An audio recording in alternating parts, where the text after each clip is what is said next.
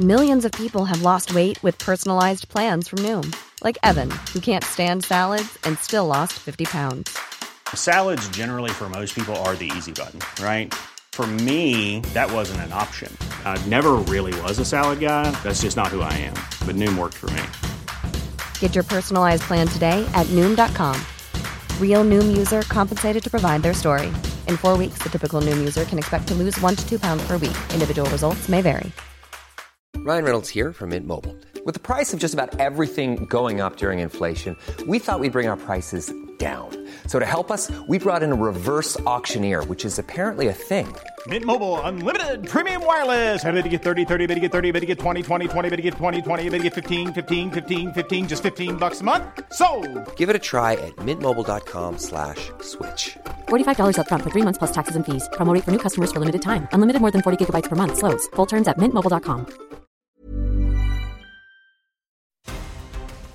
Tonight on Piers Morgan Uncensored, England will defy FIFA to protest against gay rights at the Qatar World Cup, or rather, the way they're not being tolerated. Should protesting footballers boycott the tournament, just get on with playing football, or is the virtue signalling enough?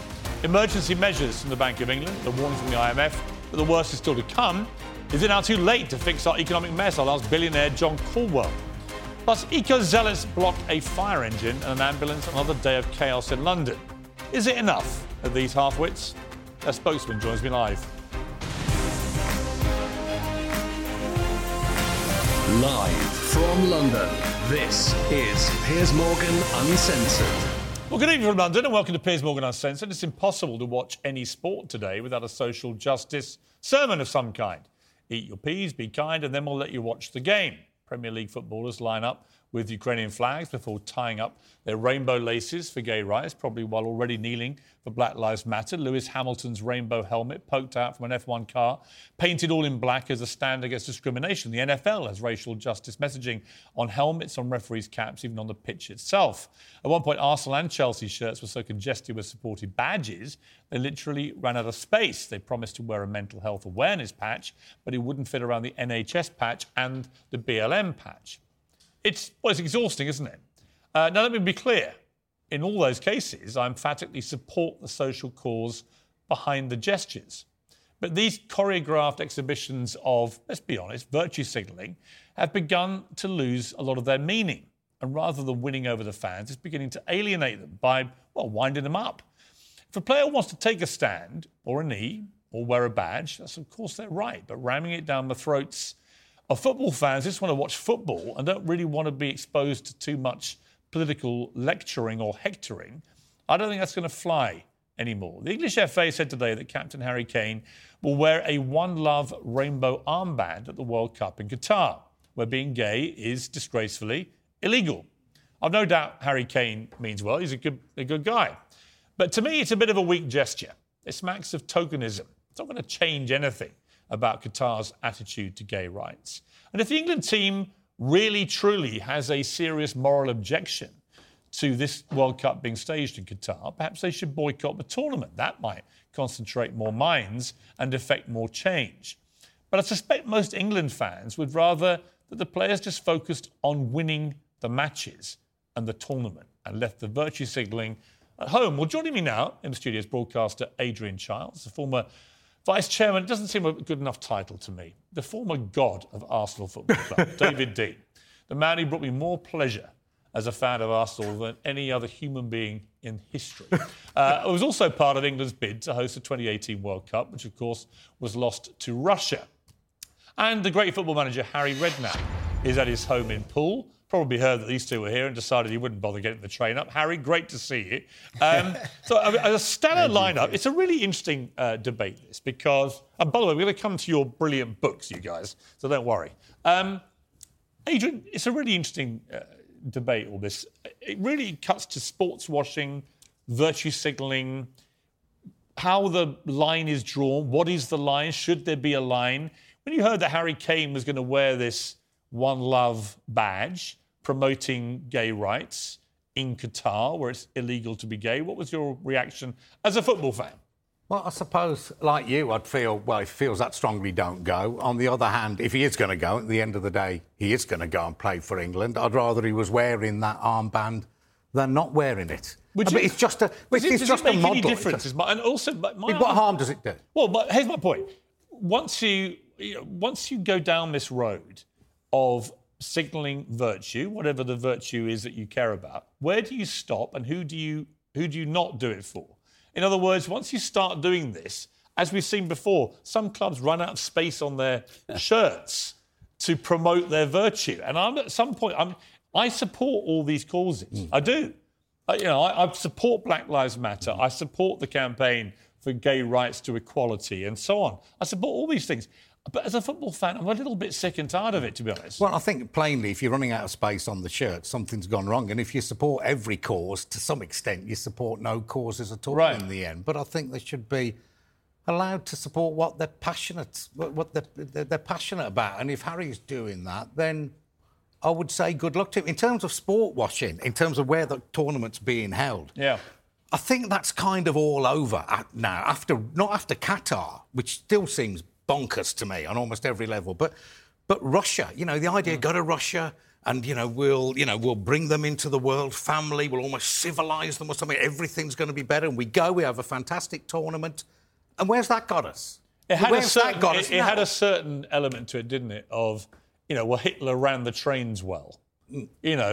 Putin put on a good tournament. Actually, none of that makes any difference to what they're really about. So next time the argument's made, where it needs to go to country X because it'll be a force for good, well, it might be for the duration of the tournament, but it can all go pear-shaped very quickly. OK, Harry Kane wants to wear a One Love badge on his arm as England captain in Qatar, where it's illegal to be gay. Should he be doing that? I don't know whether Harry wants, is it Harry's choice really, or is it the FA or whoever, saying, listen, Harry, this will be a great gesture. I agree with Adrian, really. I mean, what harm does it do? But then again, what good does it do? Probably none. But I don't know where you go with it. I'm with you. I'll be honest, Piers, the way you introduced the show, I think you said it all for me. I just, you summed it up perfectly. It's all gone crazy. We're all getting, at times you get. I agree with everything. I'm behind all the great causes, but I think it's going a bit too far now. We just really, it's non-stop. We do want to just get on with things without having to keep worrying about people wearing this, doing that. It's just, for me, it's gone over the top a little bit now. David Dein, first of all, welcome. You've got a fantastic book, Calling the Shots. And for people who don't know who you are, and I find it hard to believe nobody knows who you are, you ran Arsenal in what I call the most glorious period in our history. 3 great titles, a bunch of FA Cups, silverware coming out of our ears. You brought Arsene Wenger to the club, and for 8-9 years, the best manager in the world, as far as I was concerned. You brought glorious football to us. And then you had to leave in dramatic sudden circumstances, forced out in a boardroom bust-up. And it's never really been the same since. Although, funnily enough, I think they must have heard you were coming on my show, because Arsenal have finally begun to play actually as well as they did when you left the arena. Let me ask you, first of all, how are you? Very well, thank you very much. Are you happy to see our boys at the top of the Premier League? Yes, indeed. Stop the race.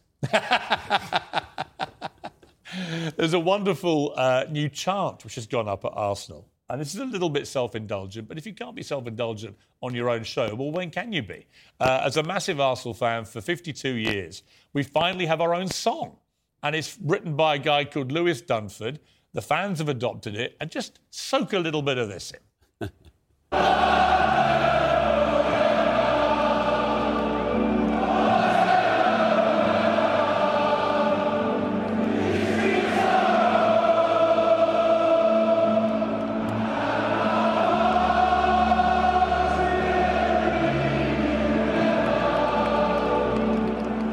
What I love about it, he's a young lad, he's an Arsenal fan, he's a North Londoner, and the video that goes with it is a wonderful little snapshot of community life in North London. It really moved me, actually. Yeah. And I love the fact the fans have adopted it. I love the fact we're top of the league. It's all great at the moment. But it also reminds me and I think you as a West Brom fan will certainly relate to this, you can't enjoy the good times in football without having gone through unrelenting misery and pain. That's true.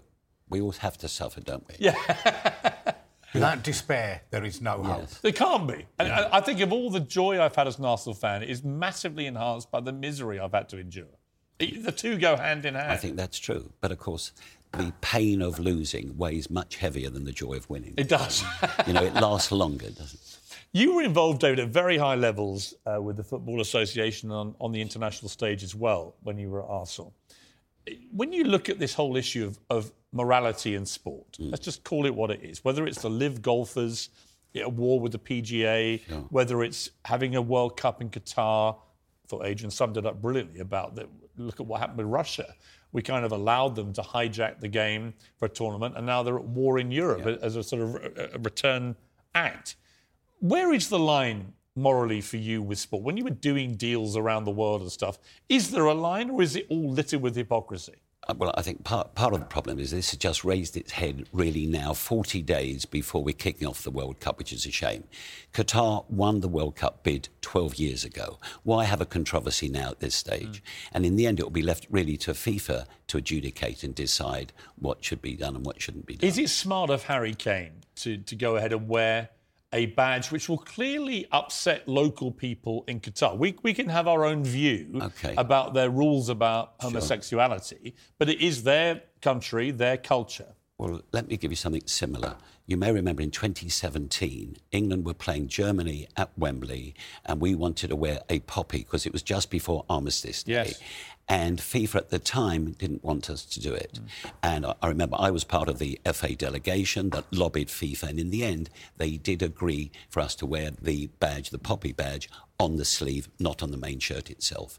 And these are all things up for debate. But, of course, once they allow England to do something, what about the rest? There'll be other people lobbying. It'll be Ukraine or it'll be Croatia or it'll be Palestine or somebody else will come on and say, we want to do something similar. Is it easier to simply keep it out of sport? But at the same time, there has to be a campaign, quite rightly so, against discrimination. Right. And I can understand the FA quite rightly standing up and Harry Kane as the captain being an iconic figure for that campaign. I mean, Harry Kane's a decent guy. I mean, Harry Redknapp, you know Harry Kane. He's a top bloke. I really like him personally. He may well not have made this decision. I just wonder, we discussed this earlier, but I just wonder whether it's just easier for sport to stay out of these things. That once you go down this road, where does it stop? And how much effect does it really have? You've already seen a lot of teams wanting to stop taking the knee, actually led by their black players, saying it's not enough. It's fine to do this, but what's it actually achieving in the cause of racial equality or stopping racial injustice? But, the difficult thing, Piers, when you're in a team, are you going to be the one that stands up and say, listen, I don't want to do this now, I'm fed up with it. We've made the stand, we've done what we had to do. When everybody's doing it, are you going to be the one that is going to get slaughtered for not doing it? Or the two or three might not agree with it and think, well, we've made that, we've made our point.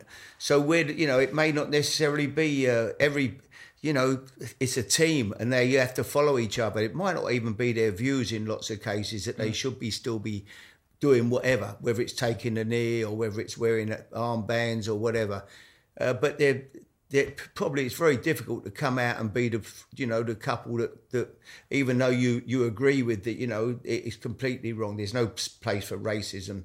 There's no place for, but you've got to be the one that comes out and says no, or the two or three that, said, look, I'm not going to do it anymore. It's a very, very hard decision to make. And, you say one word out of place these days or do one thing slightly wrong that people, the establishment, they don't agree with and you really are in trouble. Yeah, no, I completely agree. Talking of people really being in trouble, the good drinker, Adrian Chiles, how I learned to love drinking less. You went, now you may not like us for doing this, but we read the book and our team managed to assemble what you were drinking in an average week at the height of your drinking. Right. And this year, I think we've got a shot of it all here, I think. Mm-hmm. So this is 100 units, 10 bottles of wine, 50 pints of beer. That's what it was equivalent to. That was your weekly intake week after week, month after month, year after year. How are you still standing, let alone being one of the top television personalities in the country? And secondly, what made you stop? Well, look, a couple of things. In terms of the quantity, the reason I could do it is that it was my misfortune that I was good at it. I was just, I was just good at it. I never got drunk. I wasn't out particularly late. It was just constantly topping up. It wasn't obviously outwardly affecting my health.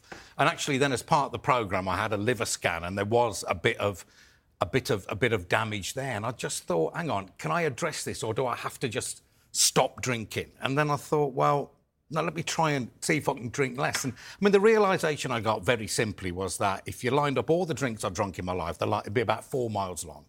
Or 3 miles long or whatever. Literally. Yeah, I think so. I did it on the back of an envelope. Now, I mean, that's a lot of poison to put through your body. And the real tragedy for me is if I look at how many of those drinks are really wanted or needed or enjoyed. And it's much less than half. Most of the time, it's just drinking for the sake of drinking. Because it was kind of what you did, or you're in the pub at 9 o'clock and it doesn't shut till 11. And most people who get to that stage of drinking, they either give up completely or they get worse, sadly, and a lot of people die from alcoholism. How are you able to, I guess, have the self-discipline and control to just reduce it massively to a level where you can still enjoy a drink, but you don't feel that need to drink as much? I don't know. I think for once I just did a lot of thinking about it. And the more people I talked about it, the more experts in the field, the more I realised, people said things to me. Like one guy, a West Brom fan, actually said it's important we take alcohol off its undeserved pedestal in our lives. It's not the be-all and end-all. It's a useful thing. But, your life absolutely mustn't revolve around it. And also realising that the only drink that has an impact is the first one. It achieves a change of state, and that's lovely. And then maybe the second one. But each subsequent drink is just a vain attempt to recreate first drink. The fourth glass of a Chateau Latour 61. I mean, David, you would know. You've probably drunk it. I prefer the 62 myself, but never more than 5. Well, that reveals, I'm afraid, your shameful ignorance of the great Bordeaux. Yeah. David, you also have a terrific book out. And by the way, The Good Drinker is a fascinating read. Anyone who thinks they might have an issue with drink, it's a really good one because you end up still drinking. You just don't drink yourself into an early grave. David, your book, obviously from my point of view, as a great fan of Arsenal, found it riveting. I'm more interested about the fact that it all ended so acrimoniously, not just for you, but also then for Arsene Wenger, this great manager. I'm not going to divorce myself from any blame for forcing him out in the end. I thought he went on way too long, if I'm honest. But for 8-9 years, he was an absolute legend. He's never been back to Arsenal since 2018, since he left the club. There's a statue waiting to be unveiled. And there's been a big piece in the papers today that it's time that he made his peace, that the new manager, Mikel Arteta, has said, please, come back. We want you to be part of it. The fans want him to come back. What do you feel? You're one of his best friends. What do you feel about it? Yeah. Well, firstly, I think it's right that he should be acknowledged for what he did. 22 years, getting into the Champions League 20 successive times. I wish us luck to do that again. So it should be recognised, and I hope that he will realise that at some stage to come back and unveil a statue. He deserves one for sure. Yeah. Because he's brought, as you quite rightly said, the opening part of your programme, he gave us the best time ever in Arsenal's history. Yeah. And I was delighted to be part of that. Yeah. Well, you brought him there. Well, thank you for saying that. Yeah. Did he go on too long? I know you've said that before. What do you feel? I feel that it's a great shame he was not embraced. Even if he was not going to be a tracksuit manager or coach anymore, he should have, with his knowledge, he should have still been within the organisation somewhere. Meanwhile, he's not good enough for Arsenal, but he is good enough to be global head of football development for the world, for FIFA. So and you're both going to be in Qatar for the World Cup? We're both going to be in Qatar for the whole And I'm actually going to be in Qatar. Good. And I'll be doing my show from the World Cup for a week in the qualifiers. And you will enjoy it, incidentally. Is it madness to think that the three of us could sit around it? Why not? And I tell you what, and this is a message to all your viewers, Qatar will be a huge success. It's a very welcoming place. I've been there many times. In fact, last time I was there was in November for the Arab Cup, it was a great experience. I look forward to it. David Dein, it's called Calling the Shots, how to win in football at life. No one knows better than you, because you, honestly, You did an amazing... Thank you for everything you did much. for Arsenal. We all greatly appreciate it. Adrian, Giles, for everything you've done for West Brom. A lot of good it's done. And Harry Redknapp, who probably, I think you'd agree, Harry, your greatest achievement in world football was winning Soccer Aid with me as the co-manager.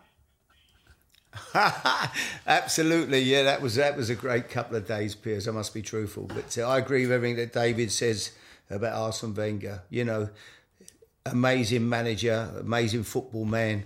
Really, I'd love to see him go back there and unveil that statue because he really deserves it. You know what? It's a shame that I would too. Arsenal and I was still one of don't his... use that fantastic brain. Yeah, I was one of his biggest fans and then one of his most vociferous critics. I think I would stand by the criticism. Thought he went on too long, but he was a complete legend of the club. And he absolutely deserves the statue and deserves to be back there. So I hope he does go back there. Gentlemen, I could talk about this all night. Unfortunately, the viewers wouldn't want me to, but I could. David, great to see you. Adrian, Cheers, good to see you. Best of luck with the books, you guys. And Harry, always great to have you on the show. Thank you very much. Good to see you, Piers. Well, still to come, billionaire John Caudwell on why he's turning off his heating to help beat Vladimir Putin and whether he regrets backing Liz Truss to run the country. And I regret to say they're at it again to stop oil protesters blocking emergency vehicles on the streets of London this afternoon. We've got one of them in the studio with me. I suspect it's going to be a little lively, that discussion.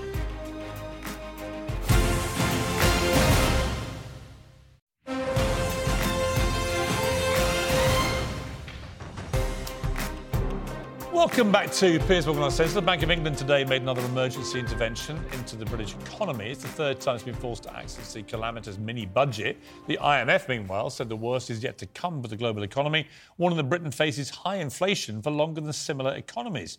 Perhaps Liz Truss needs a word with my next guest. Joining me is the billionaire entrepreneur John Caudwell, alongside author and journalist Jenny Cleveland, and Talk TV's political editor Kate McCann. Well, welcome to all you, a stellar panel, if ever there was one. John Caudwell, great to see you.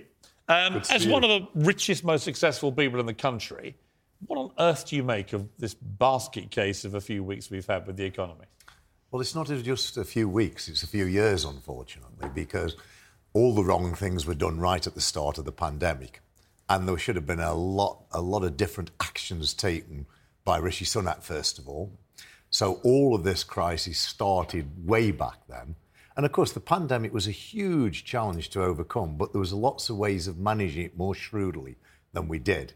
And those mistakes have now added to the inflation, which is, of course, also caused by the Ukraine situation and the hyperinflation of energy prices. So the whole lot has come together as a storm, which has not been settled down by Liz Truss. Well, she's poured a lot of fuel onto the fire. Absolutely. With this mini-budget. I mean, many economists I talk to think she's talking complete nonsense and quasi-quarting, that this idea that you can get growth by unleashing all these massive tax cuts without actually any way of funding them, they think is a complete disaster. I mean, I agree. With you agree with that? No, I agree with that. That's not to say I've ever been against borrowing more money, but I wanted to borrow more money to invest in the economy, to grow GDP. If you only borrow the money to put into people's pockets and rely on that feeding through and creating growth, it's not going to work because all it'll do is create inflation. And, of course, that's where we are now. We're in a desperate situation. Right. Kate, I mean, I watched Kwasi Kwarteng today in Parliament. I thought he was pretty hopeless, to be honest with you. Every time he veered off his tight script, he just sounded less and less confident. And the problem is, it's not about whether he's confident, it's about other people in the city's confidence in him. And at the moment, there isn't any. In fact, they think things are going to get a lot worse very quickly. And what he's managed to do is make things immeasurably more difficult for this country to get out of soaring inflation. Yeah, and I think look at what's had to happen. He's had to bring forward his medium-term fiscal report to the end of the month, to Halloween. And at that point... The Halloween horror. Well, the Halloween budget. I mean, you couldn't really have chosen a worse date for it, in theory. But what that has to do is a huge amount of work. He has to reassure the markets that he has this covered. And to do that, he says he's going to give long-term plans on things like planning, infrastructure investment. There are 8 of these growth plans. I was speaking to Number 10 yesterday and they say, well, don't expect to see all of those at the end of the month. That's a huge problem because if we can't see what his plan is and how he's going to reassure the markets, then they won't necessarily be reassured. And I think his performance in the Commons today is worth highlighting, because actually Kwasi Kwarteng really struggled against his own side. His own MPs, chair of the Treasury Select Committee, former chief whip. These are not rebels. These are people who are inside the camp who are saying, we're not comfortable, we're not happy, you need to reach out and steady the ship. And if you don't, then you'll have some real problems. What will the trigger point be for a genuine rebellion against Liz Truss and Kwasi Kwarteng? Well, I think actually what's happening tonight is quite problematic, because Andrew Bailey has made comments saying that what the Bank of England is doing will definitely end on Friday, and that's caused a real problem for the pound already. Now, that's happening as we speak right now. That shows you how jittery markets are, what the confidence is like. Everyone in Parliament has eyes on that. They are all concerned about the long-term damage that's being done here, because when we talk about gilts, what we're talking about is the cost of government borrowing, how much it costs all of us to borrow the money that they're proposing to grow the economy. Now, the IMF today has said, well, yes, the UK's economy will grow, potentially more than we expected, but so will inflation. It'll be running really high, and that's a problem for all of us. And Jenny, this is the problem, isn't it? Is you can talk a good game on this stuff, but it looks to me like they've played casino politics. Yeah. They've rolled the dice, all on red. It's all coming up blank.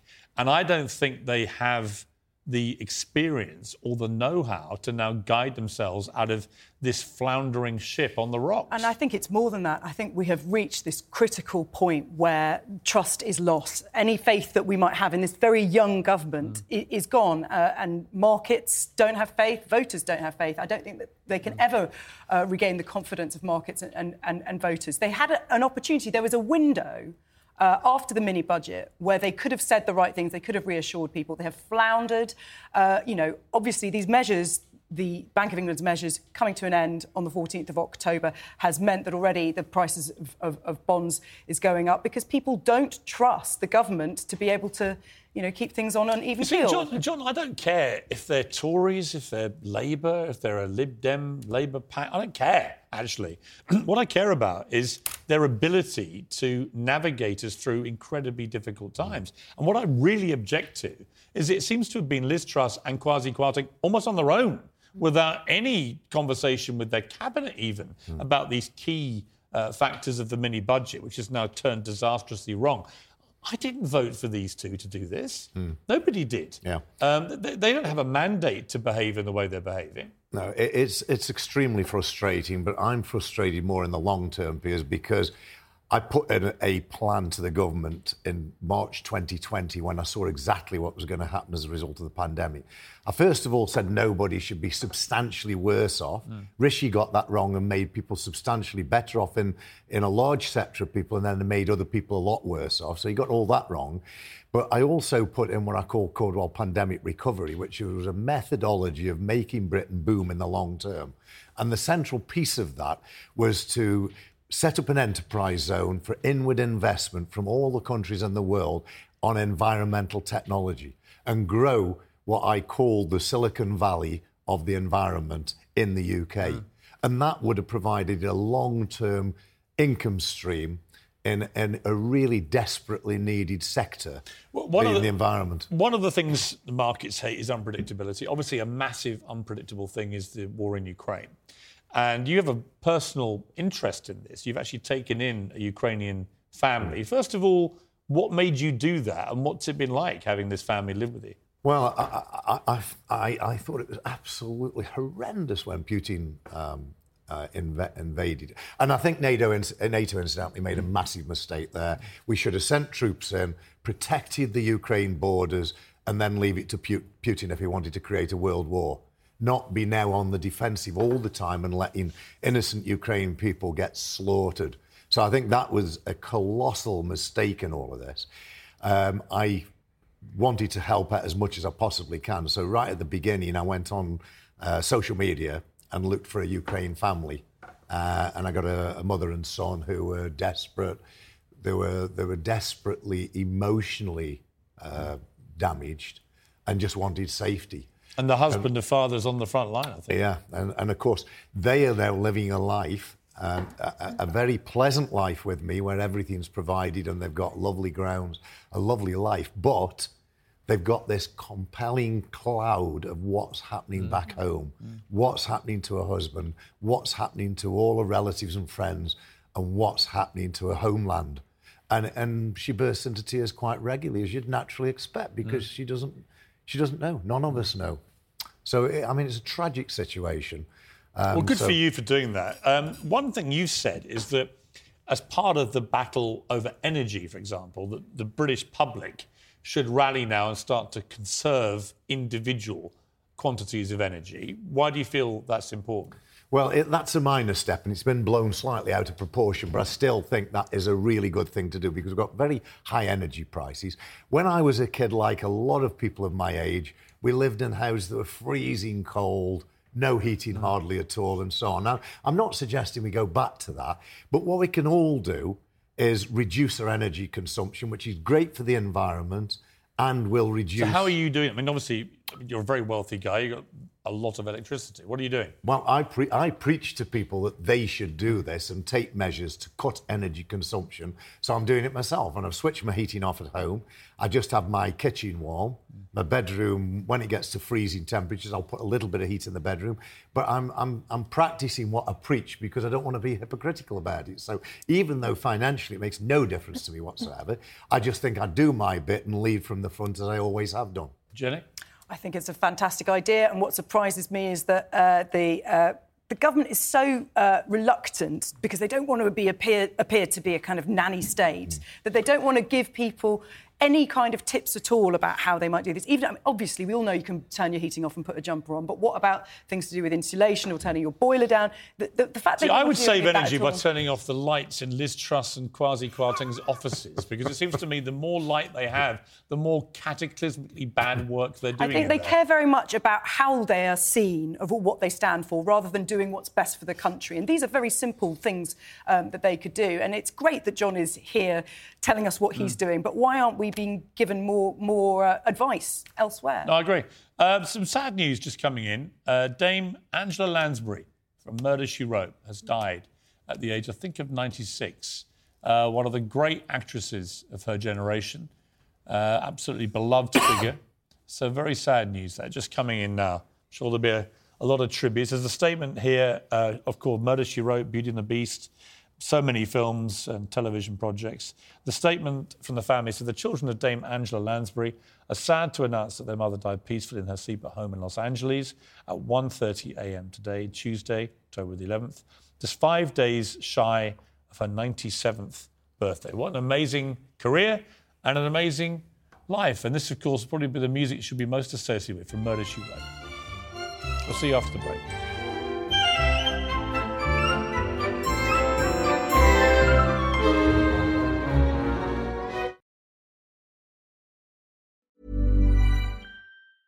It's that time of the year.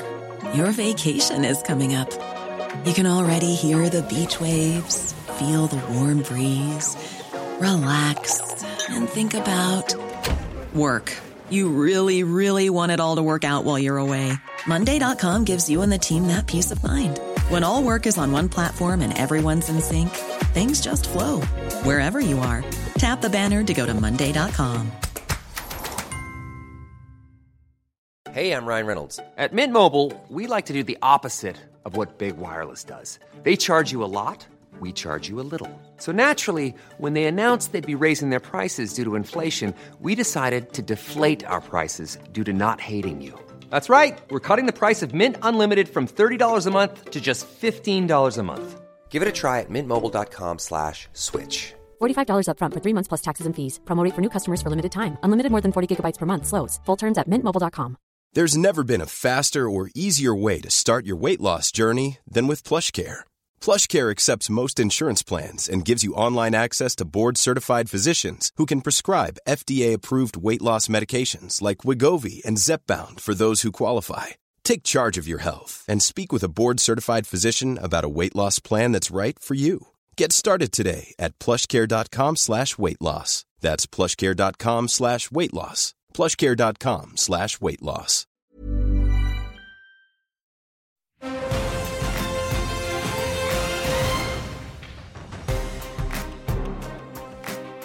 Welcome back. Still with me is John Caudwell, Jenny Kleeman and Kate McCann. Kate, politically for Liz Truss, I mean, she's only been in the job a month, as has Kwasi Kwarteng.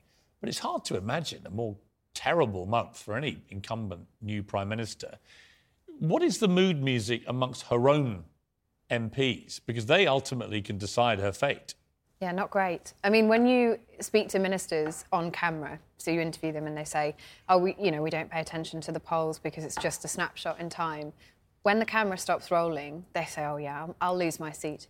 I'm not going to be able to win. And that will be the moment when, if enough of them think we're all about to lose our seats, that's the moment they may think, you know what, we can't go into this election with Liz Truss. If the economy continues to tank, if the pound continues to tank, if the Bank of England keep having to bail everything out, and this looks really bad early next year, why would they keep her? Well, because I think the problem they've got politically is that the country won't suffer another leadership election and the party is not coalescing around one leader. In a situation where you really wanted rid of Liz Truss, if there was one person who came through the middle and everyone could agree there didn't need to be a contest, then maybe. But that person doesn't exist. So you've got a party where there are lots of frustrated MPs who've actually never really felt part of the party. By the way, how pathetic is that there's nobody in a party the size of the Conservative Party? They've been in government, though, for such a long time. And when I say, the mood amongst those MPs, a lot of them are new MPs. They feel like they've been hard done by. They feel like we've never had a great, run of it in Parliament. It's always been very difficult. We've had Brexit, we've had COVID. We've never really been as part of a united party. And then you've got the older hands who say, well, this is more 92 than 97. Yes, we'll get a drubbing, but we'll probably still win. But that's not great either, because it leaves the party. The worst thing I've read this week is that Boris Johnson doesn't wish to comment on rumours he may come back. He's only just got rid of him. I thought you wanted him back. Huh? Didn't you want him back? I don't want Boris Johnson back. I thought you wanted the chaos. I'd rather be smashed around the head with a great sledgehammer. He just wants the attention of being... He wants the attention of being a bit intriguing. The problem is she's making him look good, isn't she?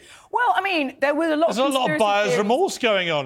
Boris was a clown and an illegal party and all the rest of it, but at least he wasn't Liz Truss. Back in the day, in the kind of depths of the summer when he came out in support of Liz Truss, or rather there was a sense that he was supporting Liz Truss. I think it was Dominic Cummings who said that he thought that it was because she was going to make such a mess out of it. Yeah. They would give him the opportunity to go back in. So if you're a conspiracy theorist, you might believe that. I don't know. I think... Well, his hero is Winston Churchill, and that's the problem. Because of course, Churchill got driven out by an ungrateful public, and then he roared back years later to put things back on track. John Caudwell, switching gears a bit. King Charles III, the coronation will be on Saturday, May the 6th. It's around the bank holiday there. There's a lot of reports that they may try and slim it down, that rather than the big 4-hour coronation that we saw for the Queen, his mother, that for him and his own Queen, Camilla, it may be a shortened version, maybe an hour or so, and less pomp and pageantry. I've got to say, I'm in two minds about this. I understand the optics in the middle of a cost of living crisis, but I also looked at what happened at the Queen's funeral and thought, my God, we showed the world what we can do when we put on this kind of thing. And that was a very sad occasion. Now we have a chance for a glorious celebration of our new monarch. Is it right to skimp? You live like a king yourself. I've been to your place. Buckingham Palace looked like a shoebox. But should we just go for it and say, you know what, actually, this is what we do better than anybody else? We should, because the pomp and ceremony is something that we do brilliantly well. It creates a lot of revenue for Britain through tourism. The monarchy the key people in the monarchy have been exceptionally good. The Queen is probably is the greatest monarch that's ever lived and probably ever will live. And I think King Charles has done a great job in lots of areas of the environment and architecture and so on.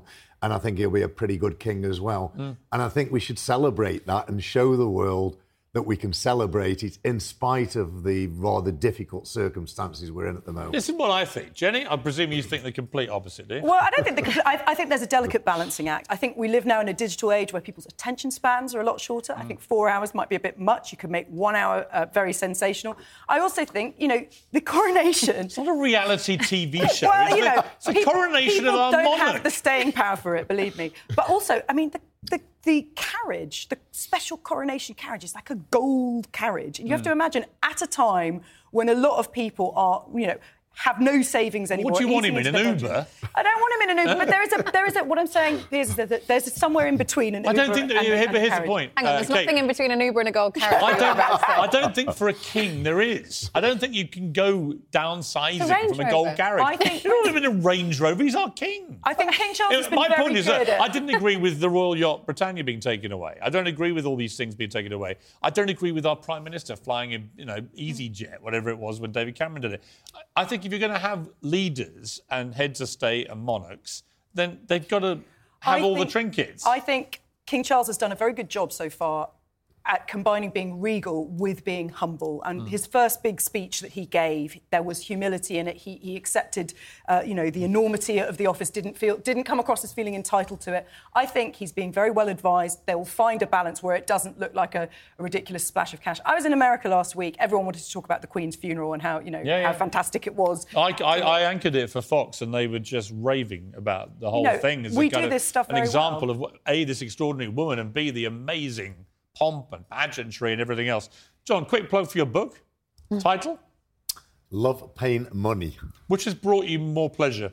Love, pain or money? Well, I think I'm a masochist, so probably the pain. Probably the pain. But the pain and the love go together, don't they? I've not read your book yet, but I want to because you actually... I think you're an absolutely brilliant example of a self-made success story in this country. We should be very proud to have you, and I'm looking forward to reading it. I think you all speak common sense, which is a massively overlooked virtue. Final question for you, Kate, before we let you go, about Madonna. Madonna has come out with a clip of herself wearing a pair of hot pink panties, throwing them into a trash can and saying, "If I miss, I'm gay." It's now 1.3 million views. Have we got this?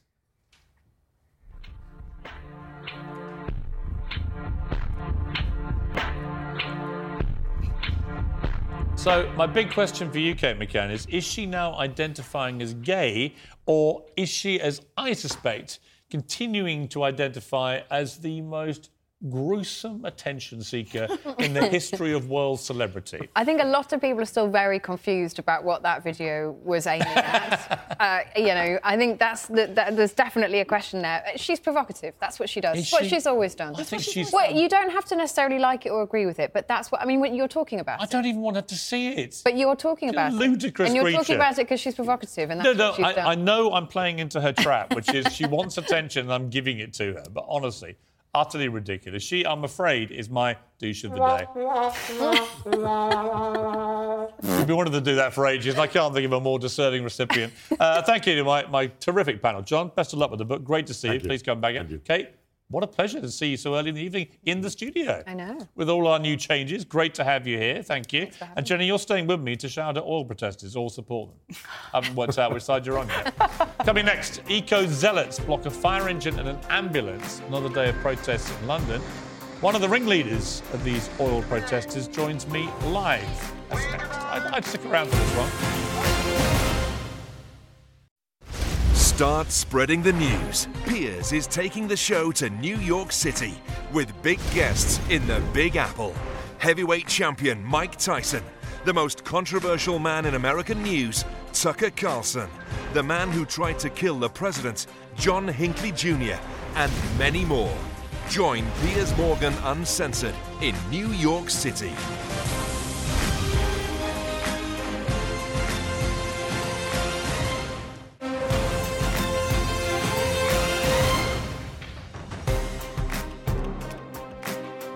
First time I've seen that promo, I'd watch. Sounds very exciting, doesn't it? Looking forward to that. It's going to be a big week from the Big Apple next week, so stick with us all next week, as I'm sure you do every night. But welcome back for now to protesters from Just Stop Oil, who spent 11 days demonstrating in London, blocking roads, throwing paint at shops and restaurants. Today, a fire engine and an ambulance were briefly caught up in their blockade, prompting the British government to say this kind of protest isn't acceptable. Well, Jenny Cleveland's still with me. I'm joined by Talk TV contributor Richard Tice, and from Just Stop Oil, James Skeet. Mr. Skeet, welcome. Thank you very much for coming in. Appreciate it. At what point, when you're blocking fire engines and ambulances, are you concerned about lives being cost? lost by what you're doing? Well, the whole reason we're doing this is because we're concerned about the lives of the British But you get the people. irony that if you're actually stopping ambulances and fire engines going to save people's lives, they may actually die because of your protest. Well, actually, we have a blue light policy we let through every emergency vehicle. But you didn't know, And did you? if you actually cared to run the whole footage there, you'd see that ambulance is advised by one of our people to avoid the roadblock. And why don't you do the sensible thing and just get out of the way? You have no right. You have absolutely no right to obstruct other people's daily lives. You have the right to protest on the side of the street. You are unlawfully in the middle of the street. It's utterly outrageous. It's selfish, and you are putting people's lives at risk. I appreciate your frustration. I understand that. I empathise with that. But look, we are demanding that the government halt any new licensing and consents for any fossil fuel exploration in the UK. Now, you know that needs to happen. I know that needs to happen. It does need to happen. It doesn't need to happen. We need fossil fuels. If we need to ensure... There are billions of people living on this planet. The United Nations and the International Energy Agency agree with me on this. Leading longer, happier, healthier lives because of cheap energy from fossil fuels. You want to kill billions of people. You can't get cheaper than free, all right? OK? Renewables are 9 times cheaper than fossil fuels. Renewables not free. We spend 15 billion subsidising renewables in this country. We spend £236 million a week subsidising the fossil fuel industry. Sorry, James. What you're saying is a lie. Just to bring you back, it's actually my show and I'm doing the interview with you. I know, Piers. I'll happily talk to you. Well jumped in, Mr. Tice. And by the way, he's not frustrated, he's furious, right? My question remains, though, with you. Where is your moral line with this? You say you want to save lives, and yet your actions are bordering on potentially costing lives. You cannot get in the way of emergency services in the way that you're doing. And if you do want to, explain the moral difference between what you're doing and what you complain everyone's doing about the planet. Well, I mean, let's look. If we want to talk about disruption, earlier. No, I want to talk to you about the. I want you to answer the question. 40 degrees C. Right. As a result of that, the fire brigade, the London Fire Brigade, had their busiest day since the Blitz. OK, 60 UK families lost their houses in wildfires. Why are we not talking about the big picture? I understand. Why are we concentrating on such a small bit of disruption? You think it's small? A bit of traffic disruption is nothing in comparison to what's coming, Piers, and you know it. You know it. You think it's small? I say to you, you have no idea the damage you're doing when you get in the way of emergency services. We have a blue light policy. My question is, why are the lives of the people who you're putting at risk by stopping those fire engines? Why are you manipulating your audience? Let me finish my question. You misframing Let me finish my question. Why are the lives of the people whose lives may be affected by your actions today, why are they less important to you than the lives that you say will be cost by not taking climate change more seriously? I value everyone's life. We all value everyone's life. Absolutely. Stop lying in front of emergency services. For the record, I agree with you. I think it's ridiculous that it's down to nurses, doctors, bartenders and whatnot to be going out in the street and demanding what the government should just be doing anyway, right? This is a no-brainer. Why not just on the side? All right, let's bring in Jenny. Because it wouldn't work. Wait. OK, let's bring in Jenny. Yeah, I think, and I don't want to speak for you, James, but I think a lot of these campaigns are to do with it's a numbers game, that there may be a small number of people inconvenienced today, but they are looking at an existential threat way into the future, which will involve many more people. And the fact is, this protest is incredibly effective, Piers, because here we are, we're talking about it. Yeah, but I don't think it is, you see. Here's my argument with it. Listen, I'm happy to have James on. I've got nothing wrong with caring passionately about causes, right? I'm not saying I'm against your cause. I'm really getting against your methodology. But it works, doesn't it? I don't think it does. Open a history book. I don't think it does. The suffragettes. It doesn't work. Highly disruptive. Civil rights movement, highly disruptive. Gay rights, highly disruptive. You know it works. You're a journalist. You've done your research. You know this. Let me finish. We wouldn't be on here if this disruption hadn't happened, would we? I don't think it works when you're lying in front of emergency services. I don't. You will lose the British public. And my concern for you guys is that you keep thinking any disruption is valid and any disruption works. And I'm saying to you, yes, you're on this show, but you're on this show because people are absolutely furious that you got in the way of ambulances and fire engines. And I say you can do both, can't you? You can make vociferous protests, but you don't have to get in the way of things that are saving people's lives. Why don't you tell your audience about the actual disruption that's coming down the line? Why don't you bring qualified climate scientists on here to explain what civilizational collapse looks like, all right? We've lost a third of our wheat yields this year. We're projected to lose 50% of our potato harvest. If it's this bad in 2022, how bad is it going to be in 2050? You know, if we have food shortages, that leads to riots and civilizational collapse. I'm sorry, but you're objectively wrong. You're objectively wrong, and you are lying. You are lying. Our wheat yields are down a third. our agriculture yields across the whole of the world 40 degrees C in this increased. country. And it was lovely. It meant I didn't have to go abroad. It hit 40. You deranged. It hit 40 degrees C. Are you selfish? Why do you want to protest in front of people? Because we have no Stop choice. people. Because we're in a dire situation, and you need to pay attention to what's happening. Because at the moment, on the side of the because road. at the moment you are not paying attention to what's happening. Absolutely paying attention. I think there are a lot of people who would feel alienated by either side of this, and the kind of the dogmatic nature. As I have learned myself, screaming at the other side rarely has the effect you think it does. It makes you feel better, and I've done it with people on various debates. It never actually works. You don't change anyone's mind by screaming at them. But I think future generations will probably look back in shock and horror at our ability to turn away from something. I don't necessarily think that you will be winning over a lot of people that don't already agree with your cause with this. You will be getting your message out. Are you going to carry on? The issue, James. They'll hate us, but they'll be. What we're doing is forcing the issue to the forefront of the public consciousness. I understand the issue is important, right? So I've got you on as well.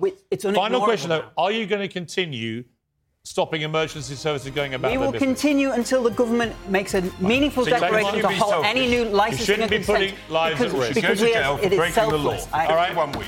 James I think you should educate yourself about the climate. We've got to leave it there.